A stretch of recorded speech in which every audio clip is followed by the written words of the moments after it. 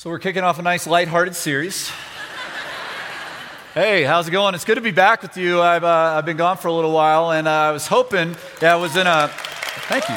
You're my favorite service. I was in Africa for a little while, and I was looking forward to coming back to nice, cool Colorado fall air.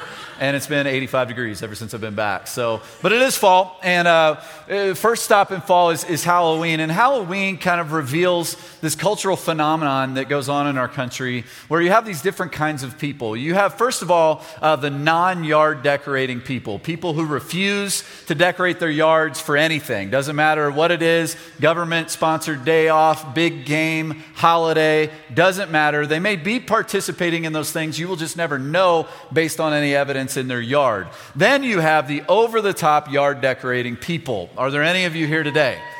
There you are. Yeah, there you are. We're all so appreciative this time of year when we're walking our dog or our kids to the park or whatever, and the zombie apocalypse breaks out in your front yard as we walk by. That's really, really, really helpful. We appreciate that. And then there are those of us we don't want to be yard decorating people, but our kids make us decorate the yards, and that's the group that I fall in. And you can tell our yards because there are obviously these half-hearted attempts at decorating your yard. Like if you see my yard this time of year, at best we'll get like a few spider webs and maybe even real cobwebs on the front door, and we have a few pumpkins laying around, and then maybe my kids will take some tissue paper, make them look like ghosts, and throw them in the tree. That's about it. That's about all you're going to get. But I've observed also during my lifetime, and I could be wrong in this, but it seems to me that over the past several years, there's become this kind of increased obsession with Halloween. Like people are really into Halloween today in a way that they didn't used to be when I was a kid. Now don't worry, this is not going to be one of those Halloween bashing sermons where we lock ourselves in the church basement on Halloween and dress like Bible characters. That's not what we're going to do. If you want to do that, that's fine, do your thing, but that's not what this is about. But there does seem to be this increased interest, if you will, in dark things, spiritual things, and scary things. Even, I would go so far to say for some people, it's actually an obsession. See, when I was a kid, I don't remember, maybe it's different for you. When I was a kid, I don't remember any adults dressing up for Halloween. Like that didn't happen. It was a kid's thing. We went out and did that. I don't remember adults going to Halloween parties. And I'll take this one for the team. I think my generation, Generation X, is kind of like the proverbial teenager who won't let go of trick-or-treating. You know what I'm talking about? It's like when that 15-year-old comes to your door and says trick-or-treat, and you're like, bro, that's a real beard. Like if you can shave, you've officially aged out of trick-or-treating, right? And I feel like our generation refuses to give Halloween over to the children, and we hang on to it and we make it all about us and all that kind of stuff. And we have this obsession with horror movies in our culture. They make hundreds of millions of dollars every year. I remember about 20 years ago or so taking my girlfriend at the time, she later became my wife, to see the movie Scream when it released. We went and watched it at midnight at the other side of town at the Dirt Mall. You know what I mean when I say the Dirt Mall? Like the mall nobody actually goes to because none of the stores are actually open. You know what I'm talking about? But there's the one movie theater that's run down. We went to that one, watched it at midnight, and then they made us exit out into the back alleyway after the movie, and we all sprinted to our cars because we were convinced serial killers were waiting for us. And remember Blair Witch Project when that first came out, the obsession with Blair Witch Project? That thing grossed $140 million. I remember my wife and I, before we had kids, we used to have this tradition where we would go rent a movie. There used to be these places called video stores. And you had to physically go to them. And you would get this thing called a VHS tape off of the shelf, and you would put it into a thing called a VCR. And every Halloween, we would go rent a scary movie, and we would watch it, and the kids would come ring the doorbell, and we would hand out candy and all that kind of stuff. And one year we got to the video store, we got to Blockbuster or whatever too late, and so all the scary movies were gone except for one on the bottom shelf, this movie called Rosemary's Baby. And my wife has never forgiven me for that one. And fortunately, she still married me. Today, some of the most popular TV shows are American Horror Story, The Walking Dead. There's one that just came out called Lucifer. And the question I guess I have is simply this: why does this sell so well? Why does this sell so well? Why do we tune in to things like this so often? What is it about evil that raises our curiosity? And if you really want to sell evil, all you have to do is mix in a little sexiness, right? This is what I call the scary, sexy combination. If you go to one of those Halloween stores that pops up during this time of year and you walk down the costume aisle for women, every costume is going to be sexy, fill in the blank, right? Sexy this, sexy that. I saw a sexy Crayola crayon outfit the other day. I'm like, is there nothing sacred anymore? Like, we can't even keep the crayons for the kids. It's got to be sexy, you know? So is all the, I guess that my question is all this just in good fun, or is there something else going on? Because if I were the enemy, and I was trying to take humans out, you know what I would do? One of the things I would do is I would take something good and beautiful and God-given, like human sexuality, and I would try to pervert it and twist it with something evil, and then I would try to convince everybody that it's just all in good fun. That's what I would do, but what do I know? So, I mean, is all this just in good fun? Or, here's my suspicion, I think all of this that we observe in our culture is a hint. It's a shadow of something that's actually going on that's more serious. So that's what we're going to look at in this series. We're going to look at the dark forces of evil that are all around us. Or maybe you're going, maybe this is all just invented stuff that we've conjured up to entertain ourselves. C.S. Lewis in his book, The Screwtape Letters, if you haven't read that, go read it. It's very, very interesting. He says this in his introduction to that book. He says, there are two kind of equal and opposite mistakes that human beings can run into in regards to how we perceive the dark forces of evil in the world around us. One is total disbelief, and the other is an unhealthy obsession. So one mistake would be to just go, man, that's all pretend. It's all made up. There's nothing spiritual. There's only the physical. There's only what we can see. There's no such thing as angels and demons and spirits or anything like that. That'd be one mistake. The other mistake, though, would be to see a demon behind every rock and every tree and to live with this just unhealthy obsession and fear of the evil going on around us. So in this series, we want to keep those two things in mind. And what we want to do is we want to look at this through the lenses of the Bible. We want to see what the Bible actually says about all this. We want to have a biblical worldview on the dark forces around us. So the first stop is going to be in the book of Ephesians in the New Testament, chapter 6, verse 12. So if you got your phone, you got your Bible, go ahead and grab those. And go ahead and pull up Ephesians chapter 6, verse 12. We're going to look at this very famous passage. And we've talked about Ephesians many times around here, both in here at some of our men's and women's retreats. And the book of Ephesians is actually a letter that was written by this man named Paul to this church, this group of Christians in a town called Ephesus. And Ephesus was a major metropolitan city. It wasn't a small town, it was a big city. And in that city, people had a tendency to fall in the category of having an unhealthy obsession with spiritual forces. In other words, you didn't really have to convince anybody of spiritual forces. Everybody bought into spiritual forces. They practiced witchcraft and kind of forms of pagan voodoo. They worshiped all kinds of false gods, so much so that really the economy was centered on this obsession with the spiritual forces of good and evil in the world. When Paul was there, he spent several years in Ephesus.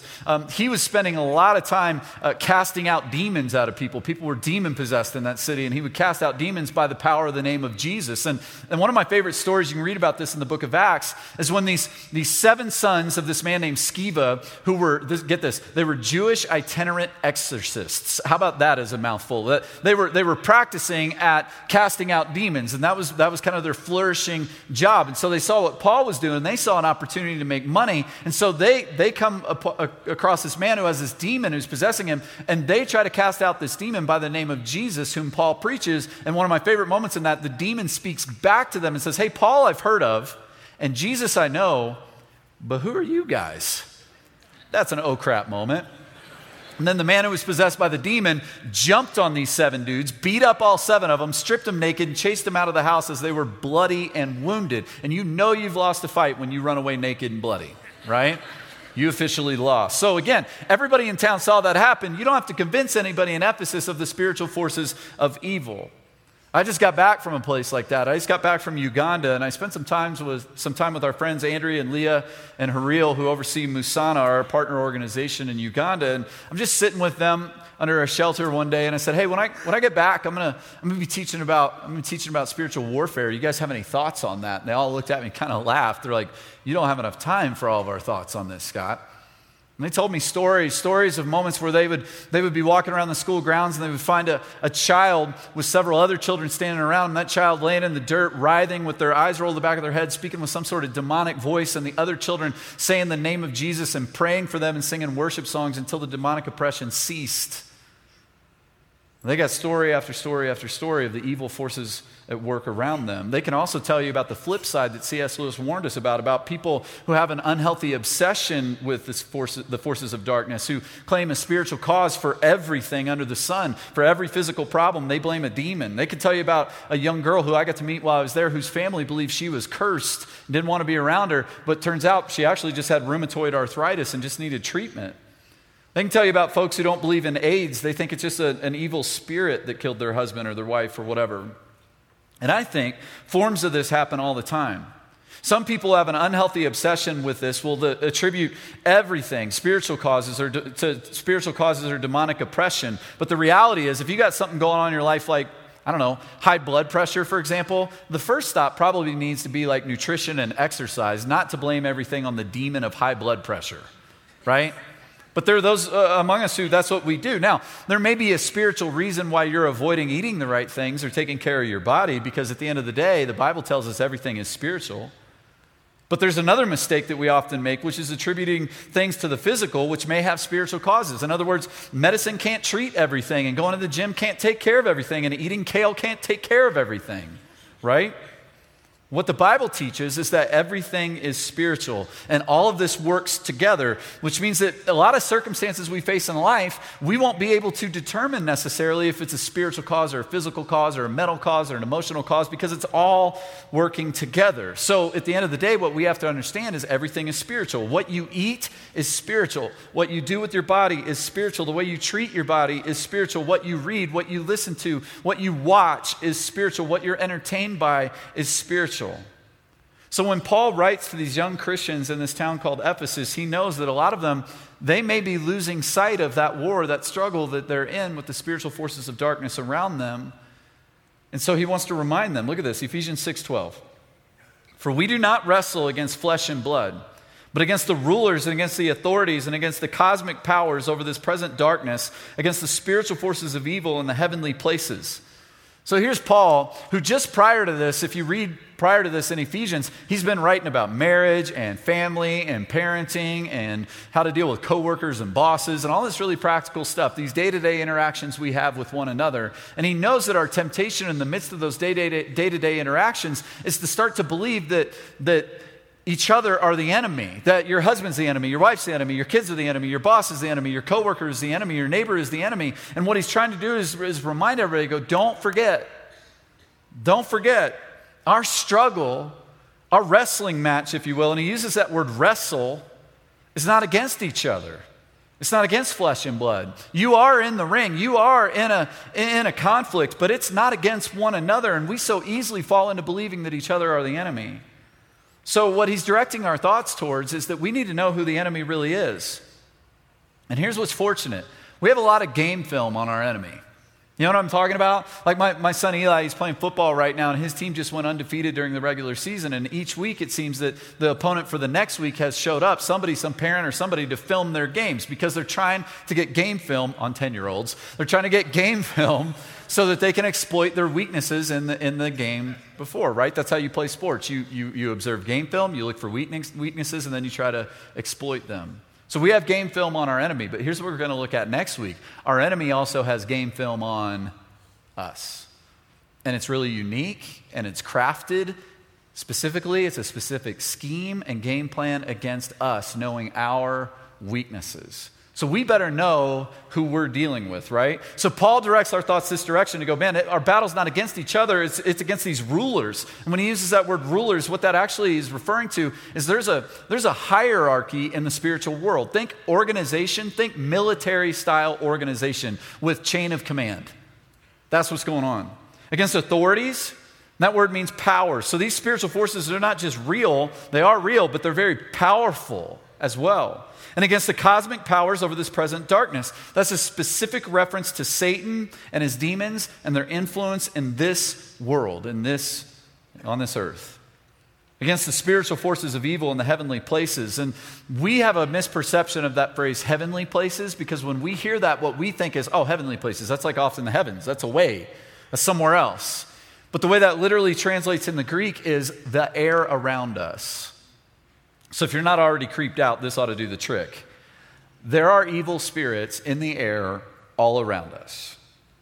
And this is really, really important. This battle is going on all around us. You are spiritual, heart, soul, mind, and strength, which means that even though we feel like we can just go, I don't even participate in the spiritual realm. I just live in what I can see. You don't get that option because this war is around us. So we have to live with this awareness, this is a key word, that this is happening.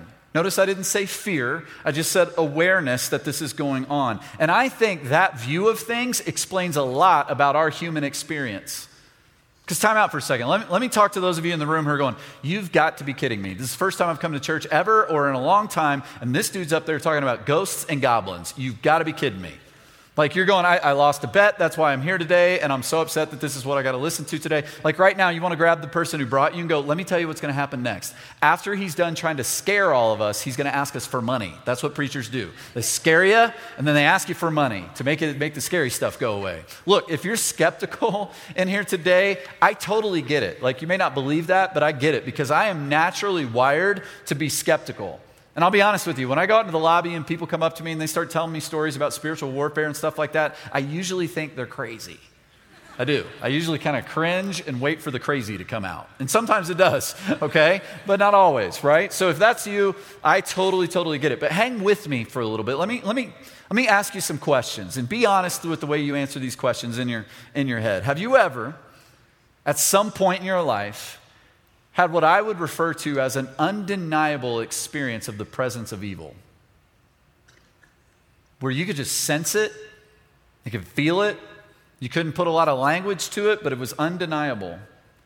Have you ever woken up in the middle of the night and had this just feeling, this sense, maybe you were bothered, maybe you would even say you felt like you were being tormented, you had this overwhelming sense of fear that you couldn't explain?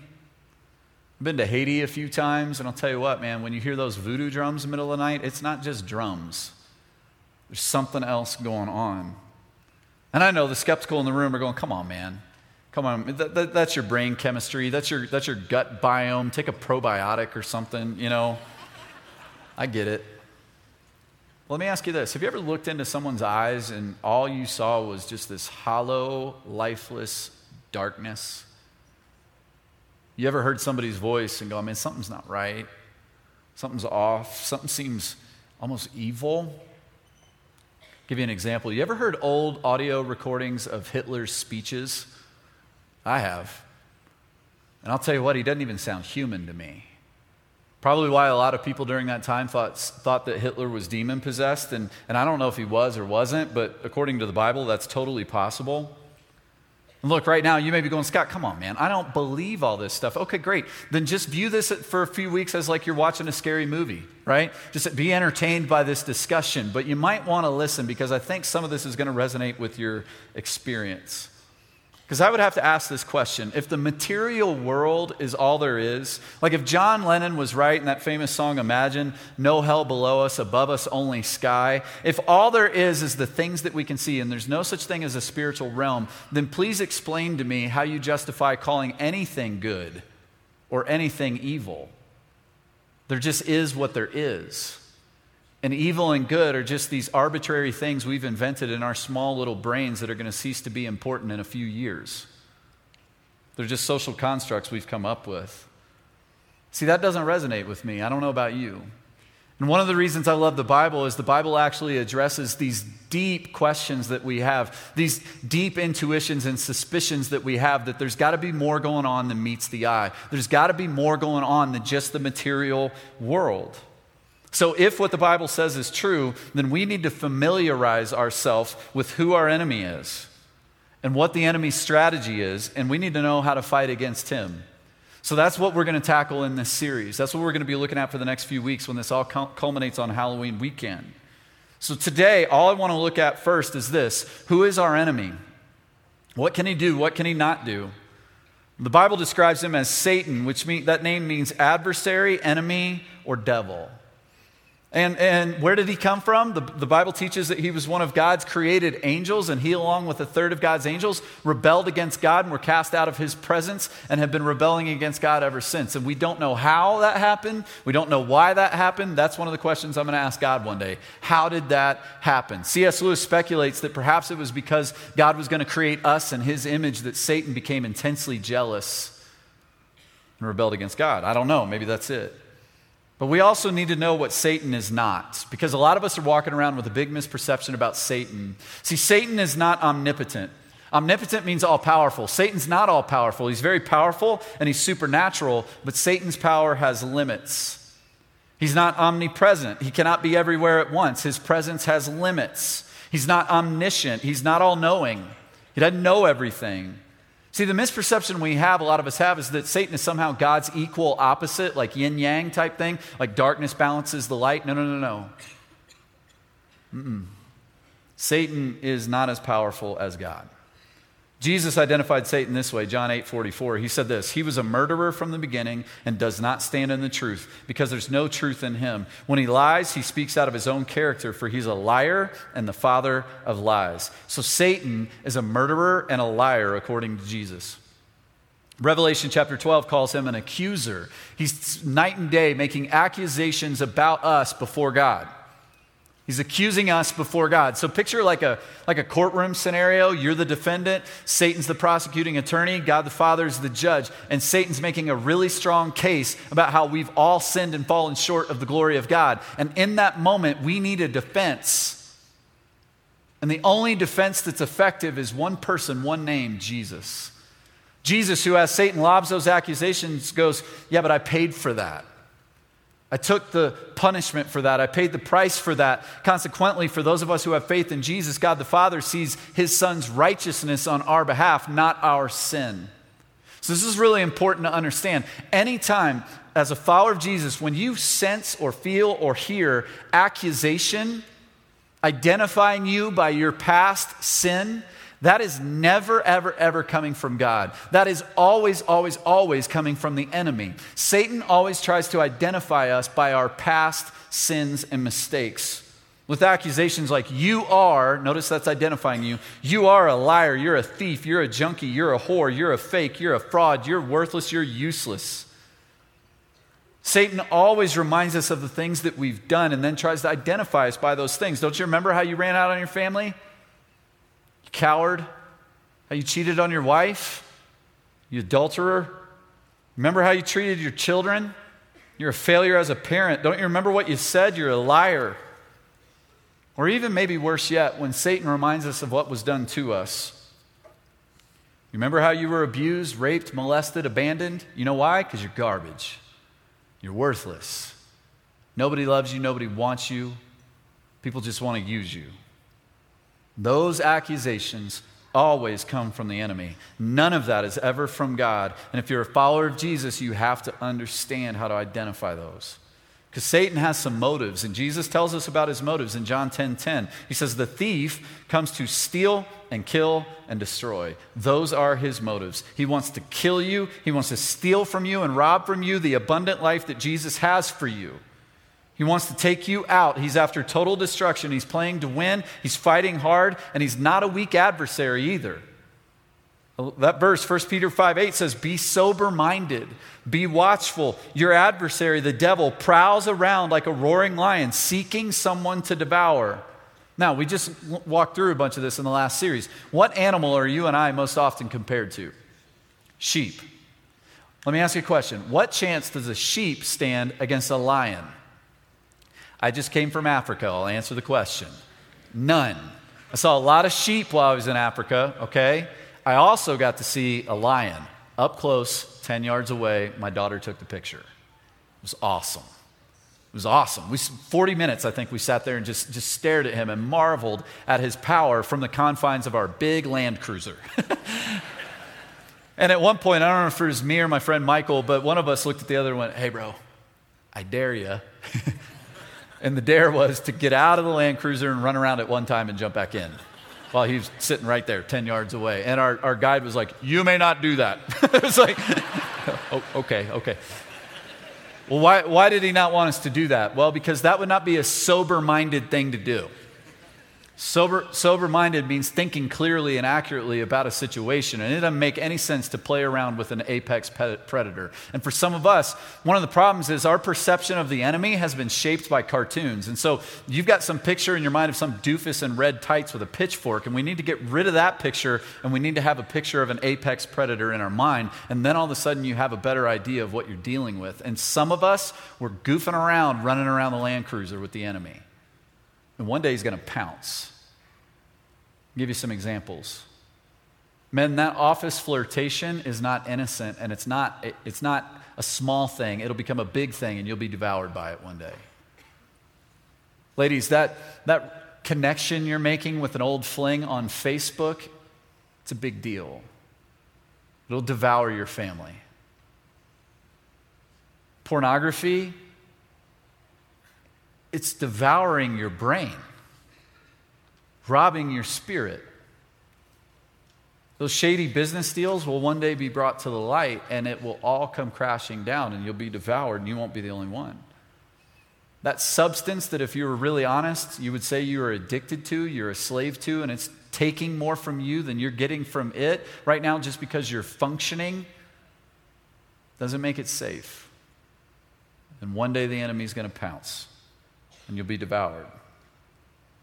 We need to be sober-minded.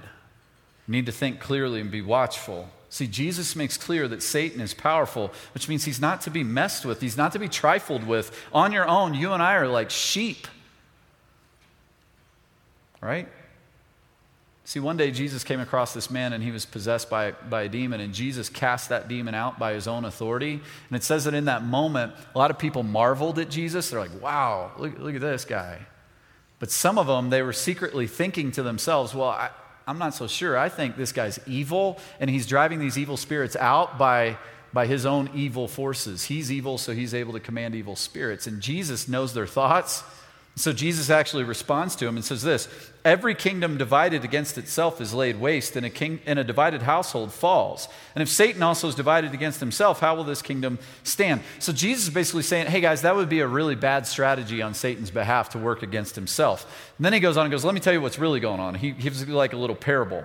When a strong man, fully armed, guards his own palace, his goods are safe. But when one stronger than he attacks him and overcomes him, he takes away his armor in which he trusted and divides his spoil. See, what Jesus is saying here is simply this: the reason I can cast out demons is because he's stronger. Write this down. Jesus is stronger. There's no reason to be afraid because Jesus is stronger. In this little teaching, it's important to understand who's who. Who is the strong man in the parable? Satan. Who's the stronger man in the parable? Jesus. So yeah, Satan is strong, which means you don't play around with him, but Jesus is stronger. So then Jesus goes on and he says something really, really practical and also profound at the same time, which is basically this: it's not enough to just not be demon-possessed. Look at this. When the unclean spirit has gone out of a person, it passes through waterless places. Jews believe that demons hung out in deserts, so that's what waterless places is. Seeking rest and finding none, it says, you know what? I'll return to my house from which I came. Translation, the person from which I used to inhabit. And when it comes, it finds the house swept, put in order. Then it goes and brings 7 other spirits more evil than itself, and they enter and dwell there as well. And the last state of the person is worse than the first. In other words, just not being demon-possessed is not enough. Not having evil spirits in you is not enough. You need to be guarded. You need to have your house guarded by the stronger man, which means that we need to have the Spirit of Jesus in us. The Spirit of this good shepherd in us, to protect us as his sheep. The other night, I woke up, I heard a door slam in the house, and I'm a really light sleeper, and heard this door slam, got up immediately, left our bedroom, went out and saw the 3-year-old Bo just standing across the way, just perfectly still. It was pretty creepy, actually. It was like Children of the Corn type moment, like, hey Bo, what are you doing, you know? Just standing there silent, and I go over, I pick him up, and I start to walk him back to his room that he shares with his brother Silas, and he just tenses up in fear, like climbs up my neck and screams with this blood-curdling scream like I've never heard before. And he starts talking about how there's bees in his room, and I realize, oh, no, okay, so this isn't like a nightmare. We've experienced this before. It's more like a night terror, like where he's not fully awake, not fully asleep, and he's just convinced there's bees everywhere. And so literally for the next 2 to 3 hours, Allie and I took turns trying to comfort him and put him back to sleep and convince him there's no bees in the room and pray with him and sing to him and all that kind of stuff. And as we're taking shifts on that, as Allie's in there with Bo, I'm laying in our bed, and I had these 2 verses that just kept coming back to my mind. One is John 4:4, which says this: "He who is in you is greater than he who is in the world." And it's important, again, to know who's who in that little verse. Who is he who is in you? The Spirit of Christ. Who is he who is in the world? Satan. He who is in you is greater than he who is in the world. I also had this verse come to mind, Romans 16:19. This is one of those I've just known since I was a little kid. "Be wise as to what is good and innocent as to what is evil. The God of peace will soon crush Satan under your feet. The grace of our Lord Jesus Christ be with you." And I kept saying those verses over and over and over again that night. Now, the next morning, when we got up, tired as we were, one of the first things we did was we researched night terrors, right?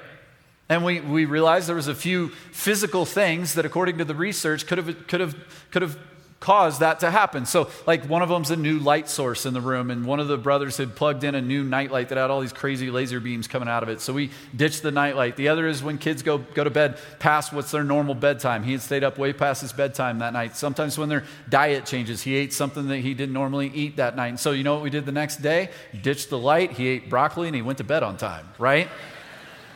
Now, does that mean, though, that I think that on a week leading up to me teaching on spiritual warfare, that it's a mere coincidence that my 3-year-old was up with night terrors? No, not even close. Why? Because everything is spiritual. Everything is spiritual. My wife will tell you that now it's been over 10 years I've been teaching around here, that she's become accustomed to, on weeks leading up to me teaching, it usually means it's going to be a very difficult week at our house. Opposition's going to come against us. Something's going to blow up. Something's going to go wrong. Something's going to happen with the kids. She's gotten so used to it that actually on weeks leading up to me teaching, if something hasn't gone wrong and it's like Friday, she'll start to be fearful that my sermon's not going to be very good. She'll come to me and be like, "You may need to work on your sermon some more, because I think Satan wants you to preach that sermon, because he's not even messing with us this week, you know?"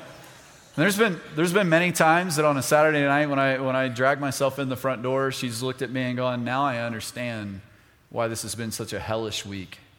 Good job." See, we have an adversary. Over 400 people were baptized across our campuses last week. Yeah. You know what? I would venture a guess that for most of those over 400 people, you had a really terrible week last week. I bet you almost felt like you had what? An enemy, an adversary, someone coming against you. Do you think that's a coincidence? I don't.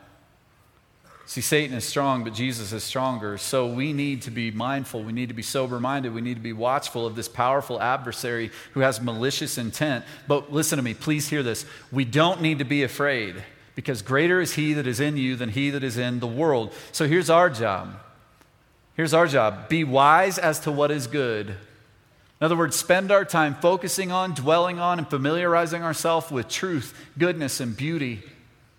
The things that God points us to as true and good and beautiful. Be innocent as to what is evil. Don't spend our time dabbling with and playing around with or involving ourselves with what God says, man, that's evil. Because of this, and this is an interesting way of putting it, the God of peace will soon what? Crush Satan under your feet. Now that doesn't sound very peaceful. The God of peace will soon crush Satan under whose feet? Your feet. Which means this, for those of us who have the Spirit of Christ in us, one day we will stand victorious over our enemy, which is what God promised all those years ago in a garden. So Satan, who appeared and deceived Adam and Eve, he appeared as a serpent, and as the murderer that he is and the liar that he is, death was brought into the world, and God cursed Satan way back then and said, look, you're going to do some damage during your time, but your reign will end through my Son when I crush your head. Which, listen to me, has happened, past tense, on the cross when Jesus went to that cross and died for our sins and rose from the grave, conquering sin, Satan, and death. So the war is won, and there are battles still being fought. That's where we live right now. So we don't have to be afraid, because this has happened. We have guaranteed victory. Look at Colossians 1. He has delivered us from the domain of darkness and transferred us to the kingdom of his beloved Son, in whom we have redemption, the forgiveness of sins. Colossians chapter 2. He disarmed the rulers and authorities and put them to open shame by triumphing over them in him. Go back to that courtroom scenario. You have this accuser, this prosecuting attorney. You have God the Father as the judge and you're the defendant. He's making a strong case. On that day where we stand before judgment, what do you want to say as your defense? Do you want to say, hey, I went to church every other week. I went to church every week. I read the Bible. I did good stuff. I brought food for the Sister Carmen thing. Helped little old ladies across the street. I try to be a good person, do more good things than bad things, tip the scales of justice in my favor. I tried to, look, I'm better than him. I'm better than her. Do you want that to be your defense? Mm-mm. We only want one word to be our defense and one name to be our defense. And the Bible says there's power in the name. What's the name? Jesus. What's the name? There's power in his name because there's power in what he's done for you and for me on a day in history when he hung on a cross and they buried his dead body. And on the third day, he rose again to life for you and for me. So we don't have to be afraid. Let's stand. Father, we come before you right now. And Father, we get fearful. We get afraid. We get deceived. We start to believe things that aren't true about you, and consequently, we start to believe things that aren't true about us. Father, we get caught up in darkness and fear and shame and regret. But Father, I pray for all of us across all of our campuses that we could be caught up in your grace and your mercy and your love, and that we could receive the peace that you have brought for us by crushing Satan. We fight against an enemy who's already been defeated. And we don't fight alone. You fight for us because you're a mighty warrior. You're always fighting for us. And we love you. It's in Jesus' name we pray. Amen.